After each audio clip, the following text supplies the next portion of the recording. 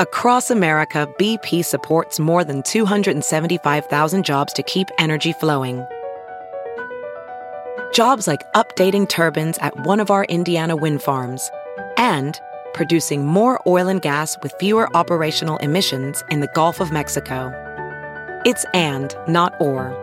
See what doing both means for energy nationwide at bp.com/investing in America.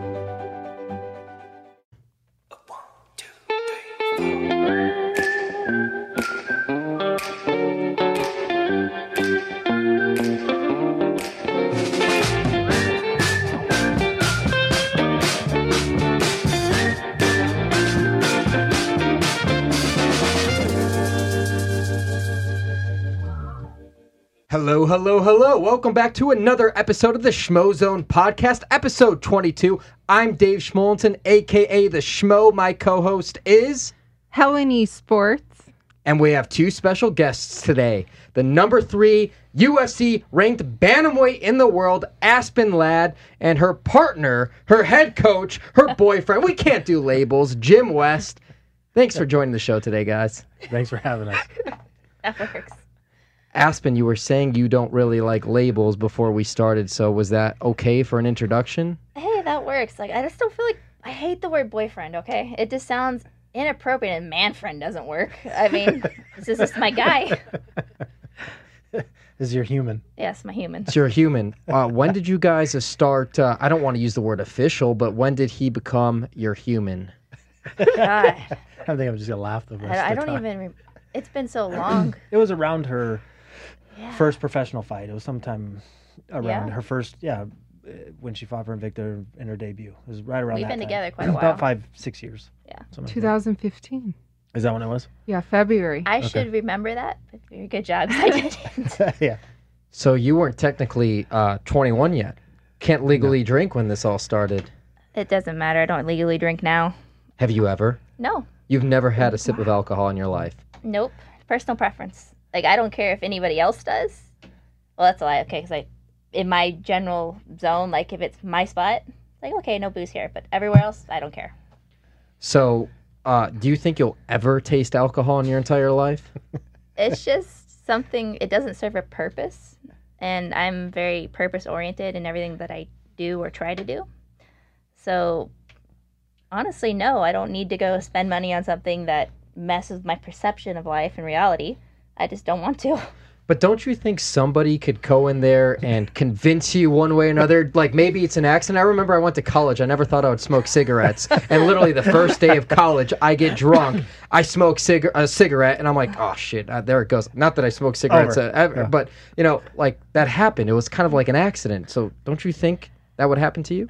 I really don't. I think I'm a little bit stubborn as far as certain things go.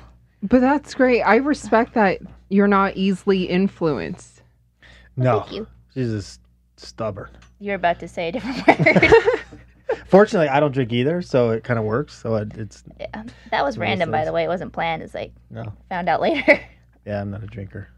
Not a drinker at all. No. Any vices, then? Everybody has a vice. You look so hopeful. I don't know. I can't really... Sugar? Oh my I guess. gosh. I don't know. Candy cigarettes. That's my favorite thing on Candy the planet is candy cigarettes. The little sticks. They look like the little Fun Dip sticks, Yep. but they look Oh, like a like cigarette. the pixie stick? You know the Fun Dip? Fun Dip was Oh, yeah, amazing. You know the little Those are sticks good. that are in there? Yes. So it's kind of like that, but it's in the shape of a cigarette, and she calls it chalk. If you mix chalk and sugar and then you ate it, that's what it tastes like. That's my definite vice. I can go to the store and buy a carton, a 50-pack carton of candy cigarettes and just go to town.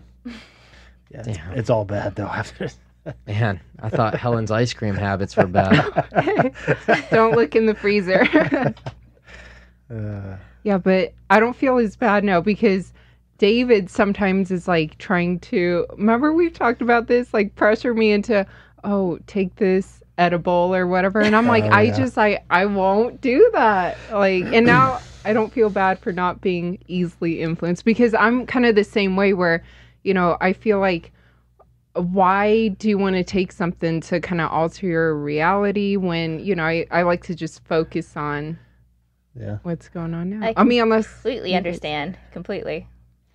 Well, but I'll give you both ends of the spectrum on that. Like, I understand what it's like as like a triathlete or endurance athlete, like the runner's high and that kind of component, which you probably get from doing like 8+ mile hikes in nature and stuff of that. And then allowing yourself as a type A personality to take an edible or smoke a joint and just relax and become a beta for a couple hours finally in the day and just let go, creatively think and flow. And of course, the first time you do it, it sucks. But finally, after doing it a couple different times, like you just open your mind to something new. The funny thing about the edibles, though, is so her teammates, Anthony Hernandez and Max Griffin, every time we're together when they fight, their whole purpose in life, it seems to be fight week, besides the fight part, is to somehow get me high.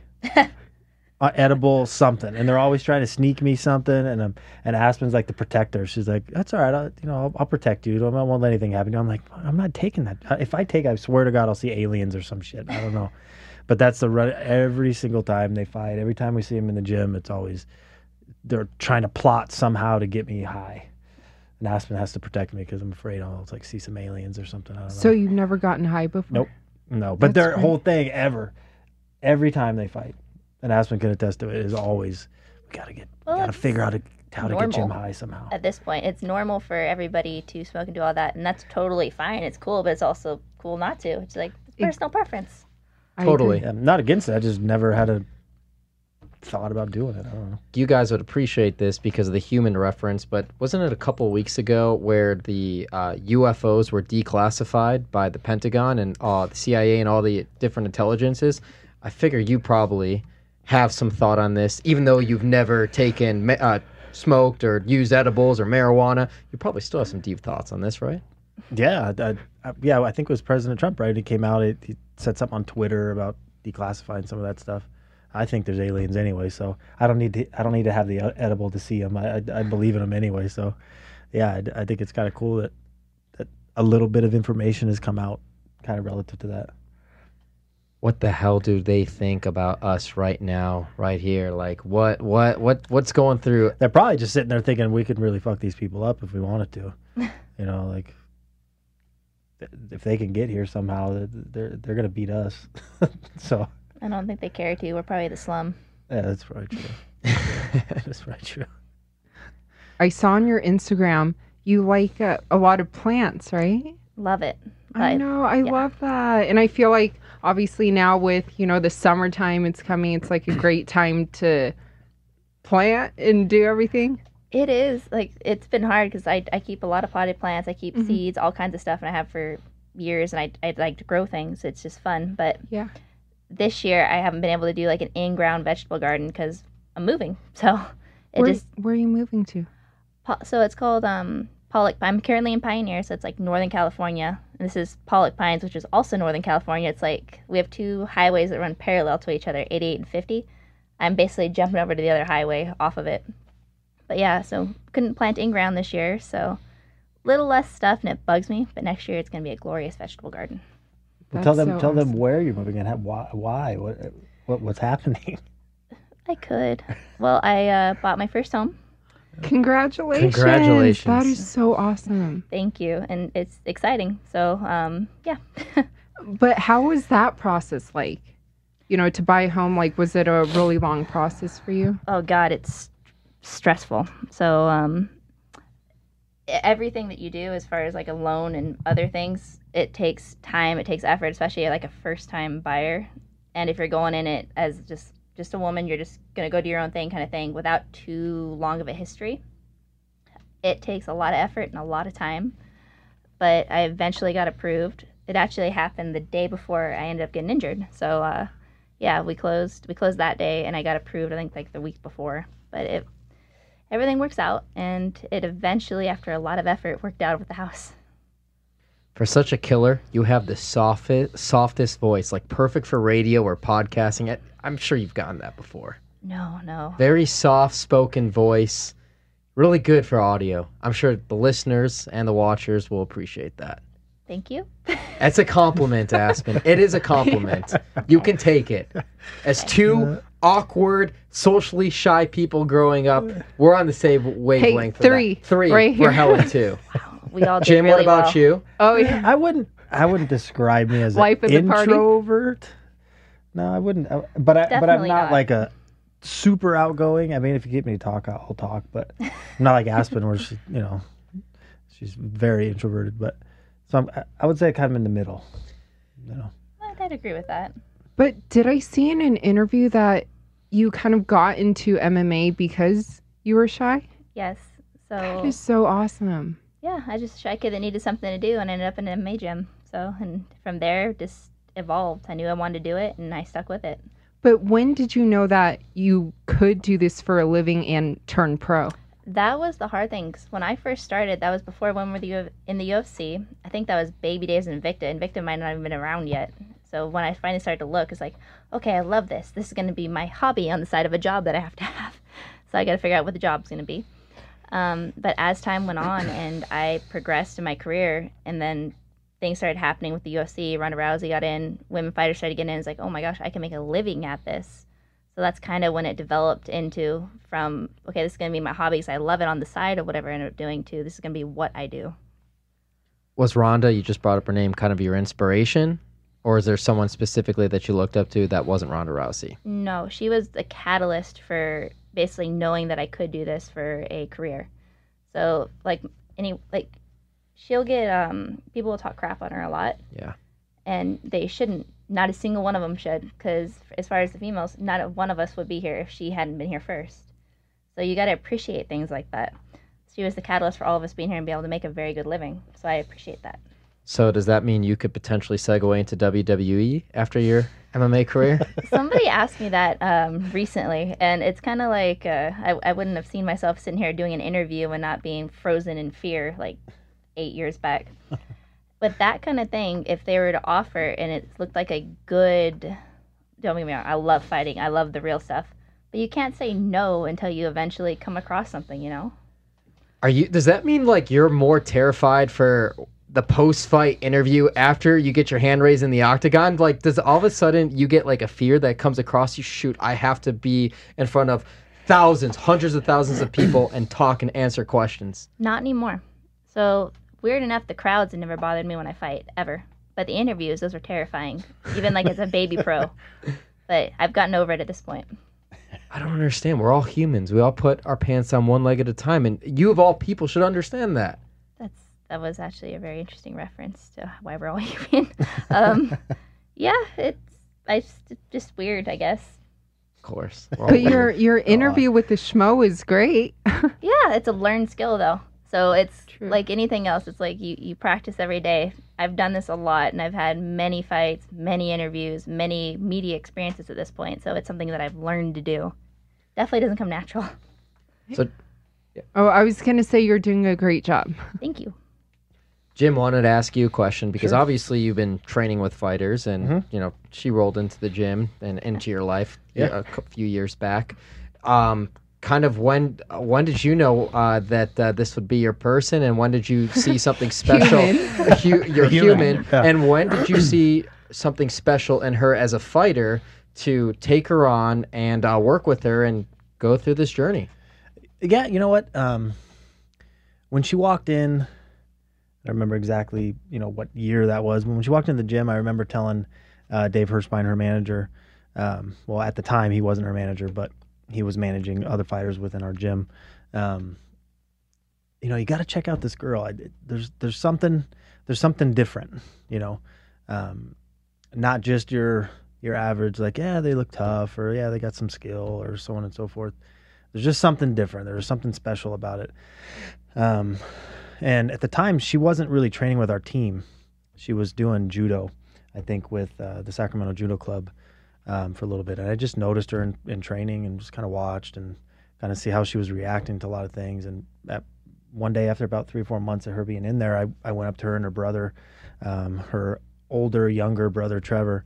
They were training. And I said, hey, you guys should probably come over to the MMA side of things. And they're like, oh, yeah, all right. So they were there the next day, 2 hours early, I think. At that point, Aspen would show up ungodly hours early to do whatever that she was doing at the beginning, but her and her brother training on their own. But one of the things that I noticed when one of the very first days that we actually started to spar,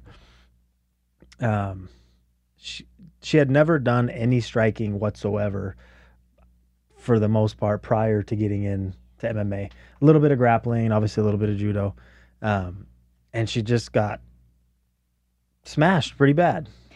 But it was one of those things where you just know that there's a different type of animal inside. And it happened. She walked to the bathroom, kind of cleaned her face off because it was pretty busted up, and it was like, let's keep going. And it was kind of at that moment, and I remember one of our guys that had been training with us for a long time, Dylan Moore, and he come up to me after they got done training and then grappling at the very end, and he goes, what is this thing? Referring to Aspen. And from that moment on, it was kind of it's been extremely fun, kind of taking that that different level of kind of just will, and from someone that you didn't necessarily expect it from. I mean, I'm not trying to profile her, I guess, or stereotype, but just I didn't expect it, and it's a real thing. And we continue to build that kind of that bond as coach and athlete with myself, her boxing coach Mike Guy, who's been with her forever, and we just continue to kind of progress together. And the favorite human part of it, that didn't take place until several years after we had been training. Like Helen said, somewhere around 2015, around her first pro fight. But it was just the mental part of being an athlete she had from such a young age, which is not common, right? Was not distracted by anything. It didn't matter what it was, whether it was friends or other teammates or even family functions. I mean, it was, nope, I got to be at training at this time. I have to do this. I have to do that. And it wasn't because she was being forced. It was because she truly wanted to get to where she's at now. And the thing that separates her even further often is the fact that even today, and me being, her human, she still will ask me to this day, can we work one-on-one? Will you work with me today? Can you give me some extra time today? That's not something that is common per se. I mean, like I said, it's nothing's ever expected by her. So the humble kind of who she is really truly who she is. She's still, when people ask, oh my God, there's Aspen Ladd over there or whatever, she's like, I'm just like you, I just work for it, type of thing. And I think that's what separates her. And I think that's what a lot of people can be attracted to is just the fact that she doesn't come off as you would never know anything about it. And other than when the cage door closes, I'm telling you what, if I'm a female, I don't want her grabbing a hold of me, because it's her ability to do things is very, very good. But Aspen, when did you start having that competitiveness and that mindset? Were you always like that even prior to getting into MMA? And to pick up on that, where does that come from, what Jim's saying? And where does that instinct come from, that you have that killer instinct, that drive? As far as that goes, I think it's just something certain people are born with. And it's not just an MMA thing. I think it's more of an athletic and a life thing. It's your desire and your drive and your will to do something above everything else. It's prioritizing that thing above what you kind of want to do right now, but knowing you had a goal in the end. I've just always been that way. I would call myself obsessive in certain ways as a kid. Just if I wanted something or wanted to do something, that was all that matters. And I'm still that way. I've just learned to control my tendencies better. Very focused. Yes, and it serves a really good purpose in what I do. It could be problematic if I didn't find MMA. Who knows? Too obsessive about certain things. To piggyback off what Jim mentioned as well, when you were first in the gym and, when he mentioned your striking and stuff, what was going through your mind when, those experiences were happening? It's hard to think back that far. It's like people ask me in a fight, like, hey, you did this, you remember? Yeah. I don't remember anything. I remember like maybe 2 moments, and that's about it. But mostly it's just failing and always saying, okay, I got to do better. I got to come back and do better next time. I remember thinking that a lot. I do remember taking several very good beatings for, well, not several, it's years worth, but that's what we all do. And just getting better, but no desire to quit, more just being pissed off, for lack of a better term, and wanting to catch up, wanting to do well, and just learn what I was not good at. So this, I guess, is an open-ended question for both of you. Where does the separation come into play for the coach relationship and the personal, intimate relationship? He's better at that than I am. I am more emotional in certain ways. It's like, okay, if you're being a butthole in coach mode, then I just don't want to deal with you after. He can separate better than I can. I would agree. When I because I know how important I'm, and this may come out the wrong way, but Aspen's first thing that she wanted more than anything in life was to be successful in MMA, right? So I'm second to that, right? To an extent, right? So I know when I come into practice, I'm second to her career. The boyfriend of me is second. So I have to be the best possible coach that I can and lead her to try to put her in the right lanes to continue to be successful, right?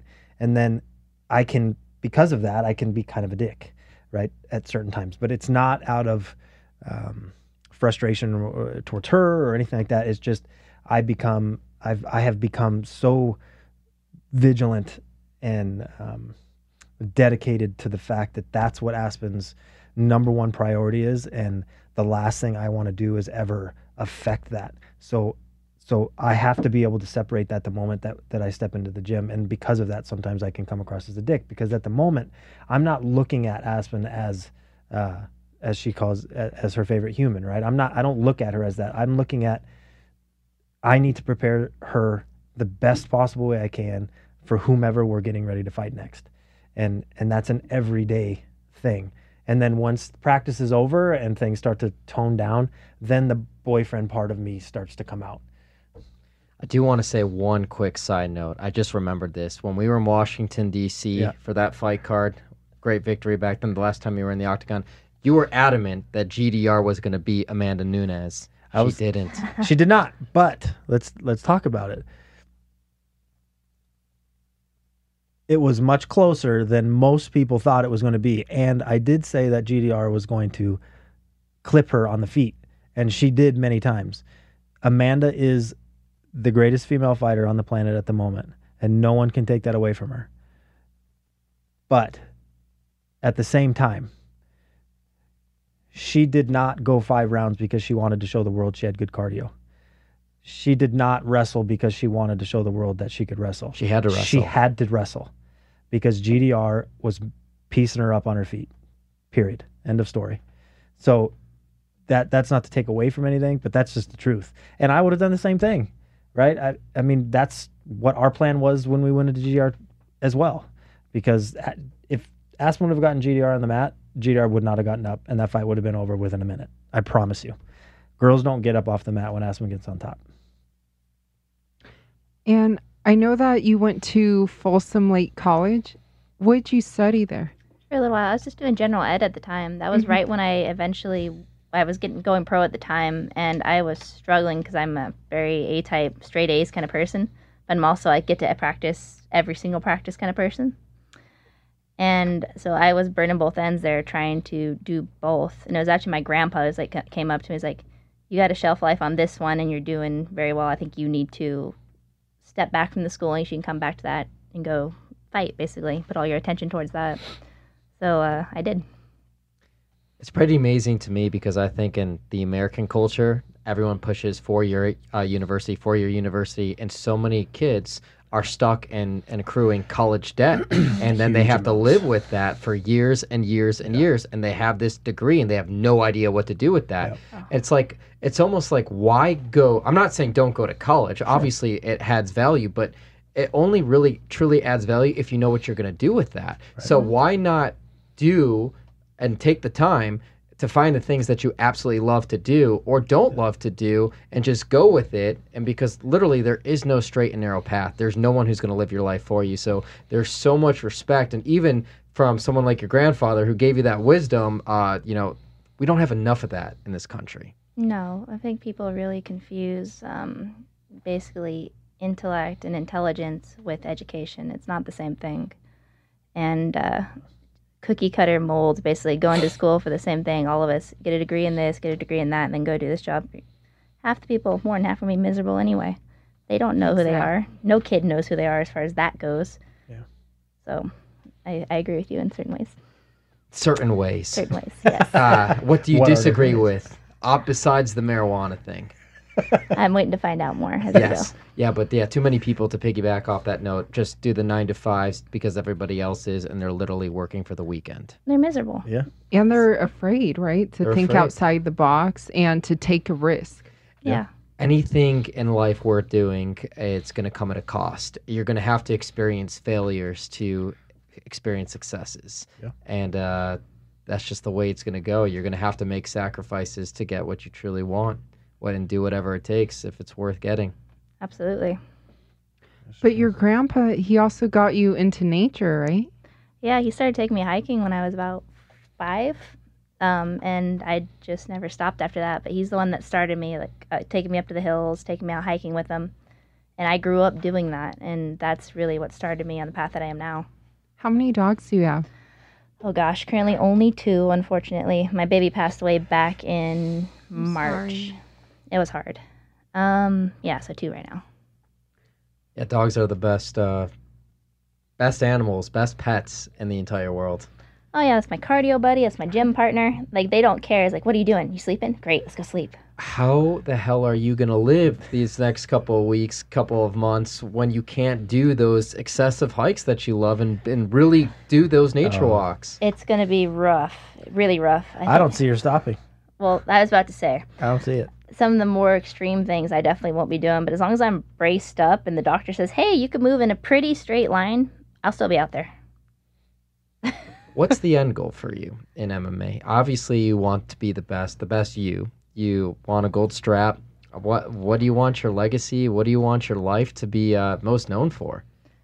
That's a pretty deep question. Why not? I was thinking about it the other day because I saw, I think I was watching the fights, yeah. And they were listing all-time streaks, like, this guy's fought in the UFC this many times, this guy this many times. And there's like 20-something, all of them. It's like, wow, it'd be cool to be one of the chicks up there as the most fights in the UFC ever, whether I end up fighting for the title, which I'm sure will happen eventually. But I would like to just be in the sport for a long time, and maybe 10 years from now look at it like, hey, that chick fought 40 times. Perfect. You concerned at all about brain damage, CT, any of those conversations you guys ever have, or any of those fears? It's not something I think too deeply on, and I think with the women in the sport, we're a little bit safer as far as that goes. There hasn't been as many brain damage type wars. It does happen. I've had a couple of them. But it's not like it was 20 years ago where every single one was just a brawl. Then I think training is different. Much different. We don't, like with us, we spar 1 day a week. That's it. Yeah. And then there's times where she won't even spar at all, like for a couple weeks. So especially I think, after a fight. 10, 15 years ago, like she said, that's all guys did. It's 40 guys would walk in a room and just beat the hell out of each other. So you'd have, you might have 20 fights on paper, but you had 100 fights in the gym, and that adds up real quick. Basically, we're careful. Do you guys feel that women are treated equal as men in this sport? I think it depends on the thing. I think we're very well treated as far as pay, the opportunity to fight, everything. And I've seen some better stoppages recently, so there's that. I think we're treated pretty equally. Anything to add to that? No, I mean, I think I would agree with what she said. I mean, I don't really, you can't really, it's hard, even if there wasn't equal treatment, it'd be hard to tell, you know what I mean? It's not even, I don't know how you would tell that, I'm treated very well by the UFC, and I'm happy. And that's most important. Yeah, and the sport is such in its infancy. Like the UFC is they're barely approaching a decade of having women in the UFC, and the sport itself, it hasn't really even been around for 3 decades, and it's evolving so much. You watch a UFC fight from 5 years ago, 10 years ago, 15 years ago, it's completely different. And just look at the strategies. Now look what all the fighters are doing now. They are attacking the legs with those calf kicks. That's the new thing right now. Yeah. It definitely is at the moment. Like you always see a new technique pop out here and there, but that's the one right now. That's got to scare the shit out of you after just tearing up your MCL and ACL for when you return. Yeah, getting nailed in it right at the moment, but by the time I go back, I'll be solid. So no fear for that. And then hopefully maybe there's a different fat, or maybe there's just a way to check it. I mean, Jim, what would you do to combat this strategy? I think you just hit the nail on the head, though. I think it's more of a fad thing because calf kicks, in Muay Thai have been around forever. I think it's just one of those things that's just all of a sudden started to get utilized much more in MMA, and then people seeing the effects of it, and it's like, oh, they're super hard to defend. I mean, especially if someone's throwing them real quick, like if you're using like a Justin Gaethje, for example, or something like that, that you can't really catch them, right? It's not like a body kick or when they're kicking to the thigh or something. You have to try to check it, the best you can by turning out. But at the same time, I mean, you can't really step into it because it's on a nerve. So it's you got to be really good at judging your distance. And either getting really, really inside to kind of smother the kick or really outside. But then, it's a very difficult thing to stop, especially when it's a really fast, good one. They can get it back real quick. Yeah, that's a difficult one. But you mentioned Justin Gaethje, so I have to ask you, He's awesome. Yeah, what do you think of Justin Gaethje versus Khabib? I've said from the very beginning, and Aspen can tell you, and I'm hoping I'm right, but I've always said that Justin Gaethje was going to be Khabib's kryptonite from the very beginning. We'll see, obviously, in July, right? Is it July? No, maybe in the fall. September? Yeah, September, but there's no final date. Okay. But why? I think a lot of people underestimate Justin's MMA IQ. Yeah, he's can be chaotic and all those different types of things, but his chaotic is controlled to an extent, and you've seen it become more controlled over time, and most evident in his last fight, right? His scramble ability, his ability to understand distance, especially against someone like Khabib, who he knows is going to do essentially one thing. Calf kicks will become a very, very big thing in that fight because Khabib's not going to catch him. They're super fast, and Justin is just very good with his distance and knowing how to utilize those types of things. And lastly, everyone forgets the guy was a national wrestler, two-time All-American. He doesn't shoot. He doesn't. Will do it he ever. shoot against Khabib? Yeah, I don't see it happening, but you never know. I just think all of those things combined, and the one thing that you can't teach that he has that only several people have in the UFC is the absolute will and desire to win. That guy will do absolutely anything in that cage to win. And I just think his MMA IQ, his connection with his coach, and their ability to develop proper game plans, and I think all of those things combined will just be too much for Khabib. What do you think, Aspen? I think out of everybody that he's faced, that Justin definitely has the best shot at it. His heart's amazing, and he has improved so much recently. Not improved in his skill set, but improved in his ability to use it and utilize it in the cage, as made very evident by his last fight. I would like to see him win. A lot of people have been talking about the cage size. I think it's 25 feet here, 25 feet instead of 30 here at the apex. Does that play into mind for you guys? Do you think there's a substantial difference between the different cage sizes when you have two fighters in there? I think it depends. It depends on if it's a striker or a grappler. Like for me, I was excited about it because that fight's going to be a grapple fest anyway. Mm-hmm. So just get to it sooner kind of thing. But I imagine if you're a rangy distance type fighter, it might be a little different. like Volkov against Blades Yes. the other week. Close the distance. Blades the wrestler a lot quicker. Yeah. But also though, you can use the cage and get back to your feet quicker too from the other end of it. Yeah. So that's why I've heard both sides. I'm listening to both sides. That's why I like to ask. I was there last weekend because Mari and Renault fought. So I've been in Marian's corner for quite some time, and it is much smaller comparative to that 30-foot cage. If you're in the center of the cage, you're basically looking at 3 steps back, and you're on the back. Your back is against the cage. I think it's more exciting. I mean, it forces you to have to use smaller angles and make quicker decisions at different times, depending on who you're fighting and so forth. I haven't heard a fighter yet say that they disliked it. I like it. I liked it. I don't know. I mean, I guess you're going to get varying opinions, but I haven't heard a fighter yet in the hotel. I know after the fights, everyone was talking about how they liked it. Maybe you guys have heard something different, but Did you like not having a crowd and not having fans?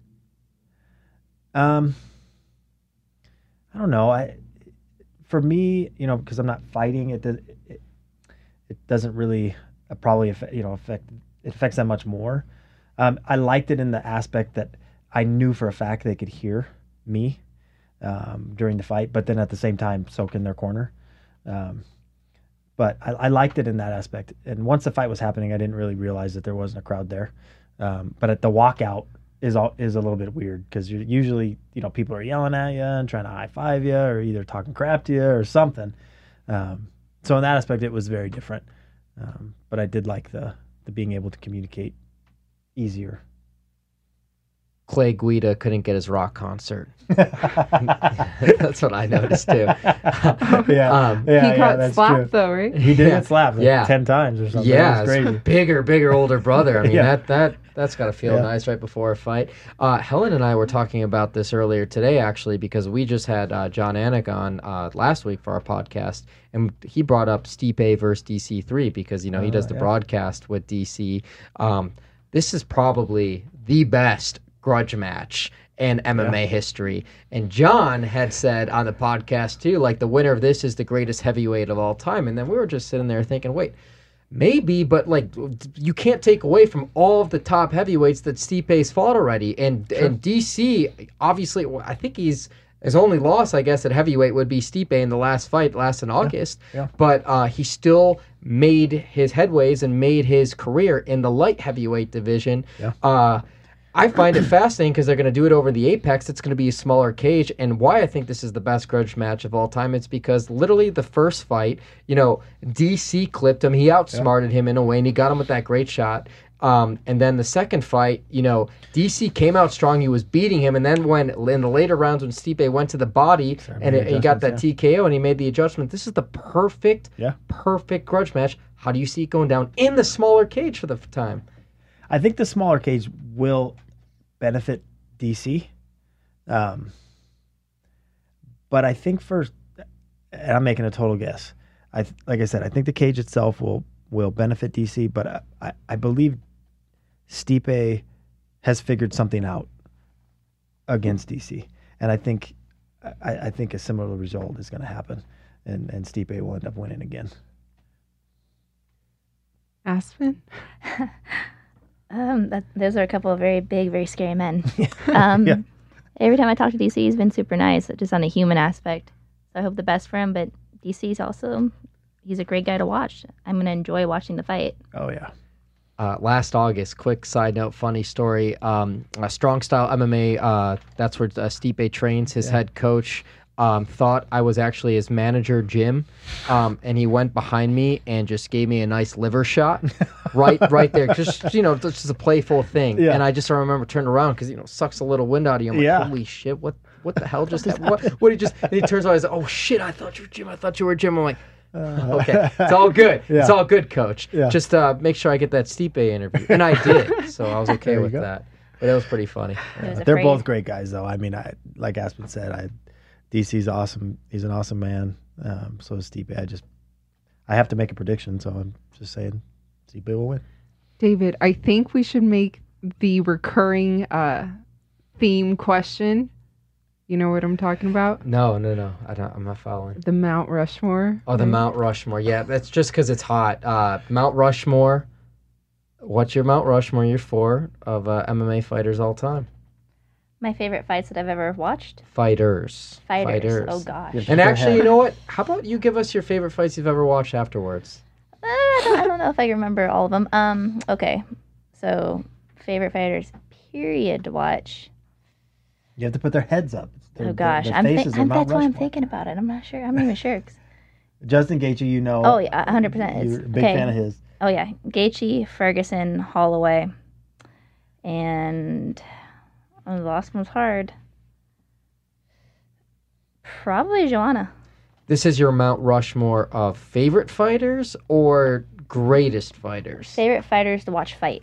Okay, that's fair. Not like my favorite humans, because I've met a lot of people. There's a lot of very kind people. These are just some of my favorite people to watch fight, because when they fight, they bring it. The Joanna Wiley fight was the greatest female fight I've ever seen in my life. I think that was the greatest MMA fight, period, that I've ever seen. I think it was like top 3. I accept that. Yeah, top 3. Yeah. If it's not the greatest. But it was easy to say greatest female fight, because we Oh, just easy. haven't By seen far. it. By far the greatest female fight, but Amazing. I still think it's the greatest fight I've ever seen MMA-wise. They were so technical. Like, the entire time, the cardio, technically, Neither it was gave an inch. It was awesome. It was Totally amazing. awesome. Amazing. I love that first round when it was Tony Ferguson and Anthony Pettis. That first round, do you remember that a couple of years ago? They ended up stopping the fight. Ferguson won because I think Pettis broke his hand. His hand, yeah. After And he couldn't the I think I kind of remember. I love that. That was so much action. To me, that was like the greatest round. It was of pretty. MMA. Wasn't it bloody? It was It's bloody. pretty bloody, right? It was bloody. Okay. Most of his Yeah. fights are bloody. Yeah. You remember? I think there's a lot of blood. Yeah. Yeah, Okay. I love that fight.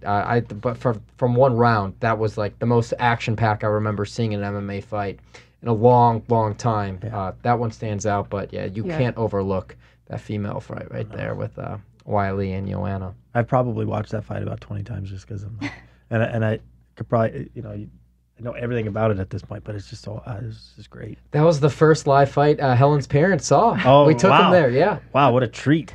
we left our media section to sit in the crowd with her parents. Oh, nice. Well, because they're from China, so Right. they really, support her and stuff. Sure. And it was fun interviewing her in Mandarin. Something different. Yeah. Wow. Trying Very to cool. trying to encourage her to do more Mandarin interviews. Do you know Mandarin? No, I don't know anything. I other try than to English. teach him. I know Come two on. languages, Schmo and English. Well, So it's like you guys your work cut out for you. Yeah, Start no, getting on that. I have to learn. I have to learn. Do you speak any other languages? No, I don't. no. Unfortunately, I don't. High school Spanish didn't help me out at all. Same. You don't use I it, you took lose 2 it. years. I studied Yeah. Spanish for 6 years, and I was Nothing? really, really good at it. And I'm Oh, sure okay. if I'm like in the environment for 2-3 weeks, I could pick it up again. But Sure, if you don't use it, you lose Yeah, it with no, it's anything true. too. it's very true. You know, Yeah. you can't just pick it up. Like if you're not on the mats for 6 years, I mean, sure, there's some muscle memory there, but you're Yeah. gonna get outworked. Yeah, you don't fight right after that. No, So you don't do anything you don't, important. You don't No. make that up. So if you were not an MMA fighter and you were not an MMA coach, what would you be doing? What could you be doing? What's one fantasy thing that you would love to be that you're not? Because everybody has those aspirations. Retired? Aw. No, not for fighting. No, I like that. I would have ended up doing something with the forestry service probably. But now I'm fighting. Is that like non-profit, the forestry service? Are you talking about like a park ranger? Yeah. Okay. Oh, that's cool. Okay, that's I cool. to totally see that. I was With her. I am into anything nature-wise, but also any kind of like law enforcement type thing. I was very interested in it growing up and a couple classes in school. So, who knows? David, too. Well, Were now you? the law. Well, if I went to law school and was doing the sports agent pathway, which was a dream at one point in time, I figured when I'd retired, I'd be an FBI agent because I'm fascinated by that kind of stuff, fascinated by the crimes, the murders, and stuff like that. But from the nature standpoint, I'm Yeah. addicted. And I know you're a fan of this too. And Nature is Metal. That's a great page. But Oh, yeah. I love like watching animals in the wild kill each other. I think like when I was drawn, the battle. You ever see the YouTube video Battle of the Kruger? Battle of the Kruger. No. Okay, explain it. Oh my gosh, the water buffalo. Okay. There's those things are little mean. young water. Okay, I don't want to get this mixed up. I believe it was like a little water buffalo, and there was a lion, Okay. there was a herd, and there's a crocodile, and it's the Kruger National Park in Africa, and this is like a 7-minute video where this baby water buffalo is getting attacked right by the water. And then it's being dragged by the lions, and then all of a sudden the crocodile's grabbing at it, and it's a tug of war between the crocodile eating this little guy, and it's the lions, and then it's back and forth, and you're shocked that this thing is still alive. It's still squeaking. It's still going. It's Why is the unbelievable. leg not popping off yet? Well, it's amazing. And then all of a sudden, like bum-ba-dum, bum-ba-dum, the herd of the water buffalo come to the rescue, and they fight the lion. It escapes the teeth. The thing gets out and it walks and it makes it out alive. I ruined it for you, but it's amazing. It's one of the rare things you see. Holy shit, this thing survived. So- and it just blows your mind. And it's walking and it's not limping too away. You know what's odd too is this one over here, Aspen. You'll wake up at like, I don't know, 1 a.m. You know, you're half asleep, and she's watching like the 1984 murder mysteries of like this lady chopping I up love some it. random dude, and I look at her and I'm like, Well, it's Like, what's- interesting. I'm right here. And it doesn't like, I matter don't- where what's you going are in the on? world. You don't need another chance. You could always find like forensic files or ID discovery. Yes. What's with Yeah. the murder all the I time? don't- Like, what is this? I mean, I started watching that religiously when I was like 10, 11 years old. On Saturday nights, my parents would go out to dinner. Their date nights, I'd go pop myself on the couch and I would watch that stuff. And my older brother, 2 years older, who works in law, was afraid of that stuff. And then after a couple of years, he all of a sudden started watching it, and he's addicted to it, and he watches it now more than me because I don't have enough time to watch that stuff anymore. But it makes things very, very predictable Well, about human behavior. At the beginning, when I would hear this thing on, I was a little bit like, "What's going on here?" And mind you, I was in law enforcement for 10 years. I was a deputy, and I did Superior Court investigations, and I saw and did a lot of weird, crazy things. So the show itself doesn't do much for me, but it was the beginning of, what are you watching? You're really into this murder stuff here, you psycho. but yeah, so it's kind of funny. That's like David. He's always trying to get me to watch like murder stuff, right? Or serial killer shows on Netflix. Oh, yeah. And Yeah, some good sometimes I'm ones. like, wait, right before bed, I don't want to have a nightmare. Helen, it's been a long time. That only No, happened like the first recently. week of quarantine because there's nothing else to Recently, do. Who was the guy? John Gacy or John Wayne Gacy. John Wayne John Gacy. Wayne. I think that home was like 25 minutes away from where I grew up. Really? Yeah, Wow. yeah. John Wayne Gacy, Yeah, that serial guy- killer. We just watched that guy blow himself up. Remember the caller? She doesn't even know about Jeffrey Dahmer. Oh yeah. No, that was he disgusting. ate people, right? Yeah, that Oh, was like yeah. Milwaukee. That's a whole nother level. But real quick, you brought that up with your law enforcement background. You know, all this stuff right now, the anti-police and all that kind of stuff. Yeah.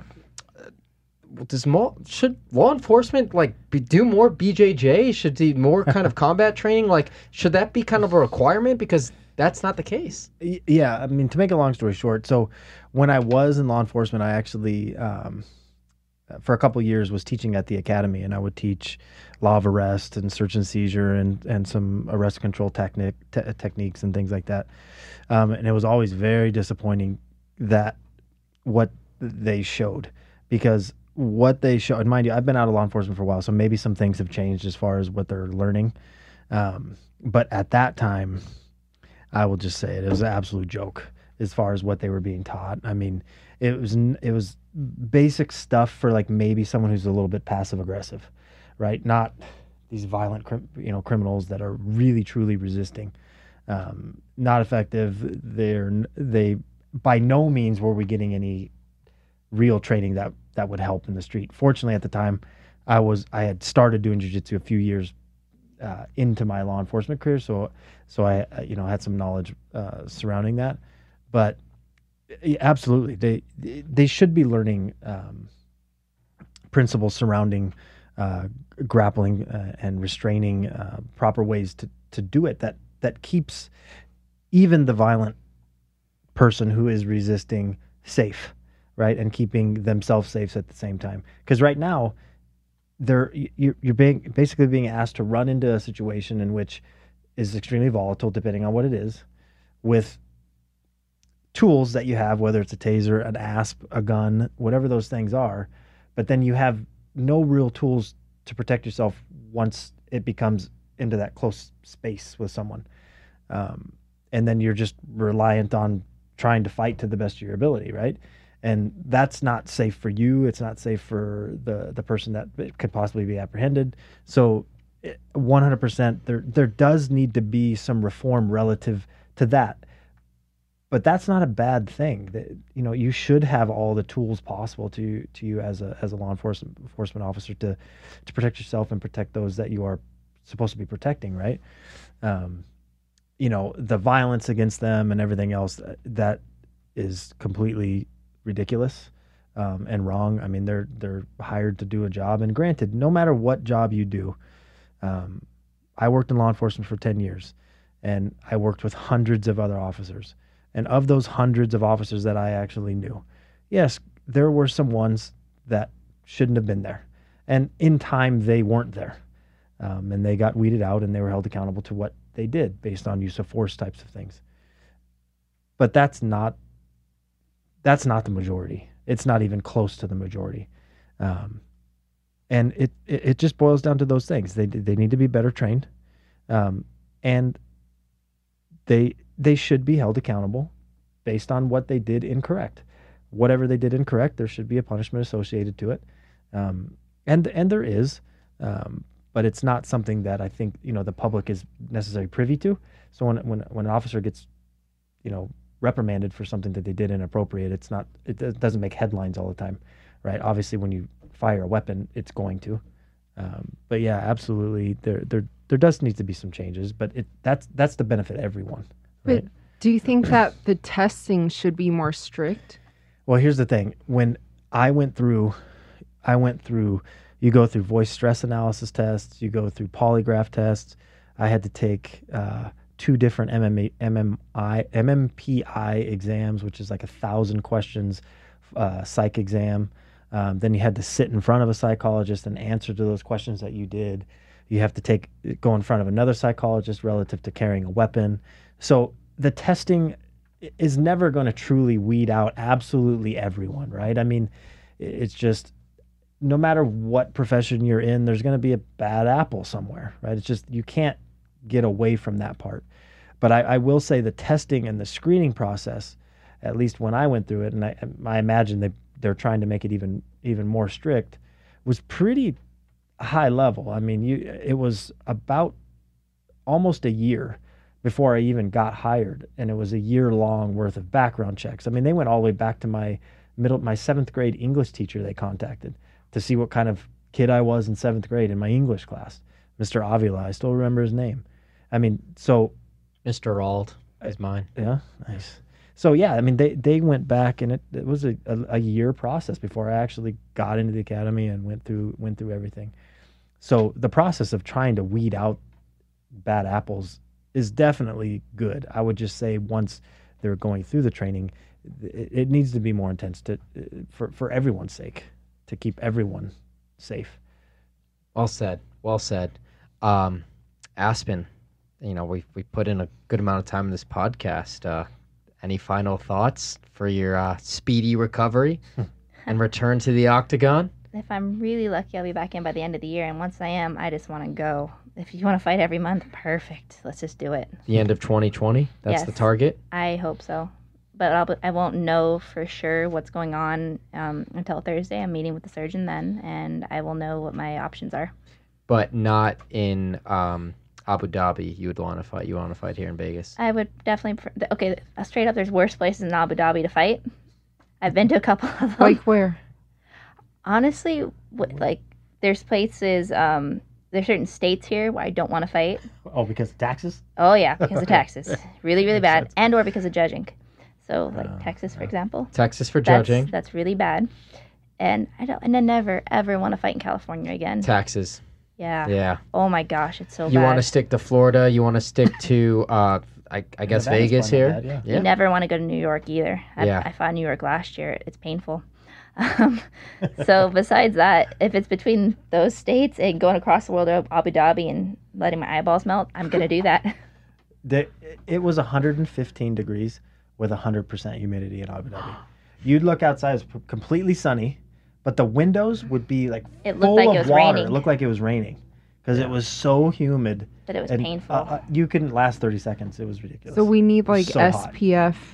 Yeah, One so that- I need to figure out the turtleneck thing with the schmo. You know, People are nocturnal there too, and we didn't understand why there was nobody anywhere During the day, until there like was no one 3 out. or 4 days in. the biggest advocates of Abu Dhabi right next to us.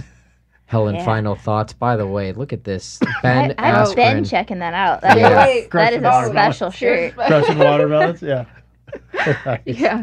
But no, we're all looking forward to your return. We appreciate you guys coming on. It was fun to talk. And I mean, I love, your mentality. I love your focus. And it's really inspiring and admirable.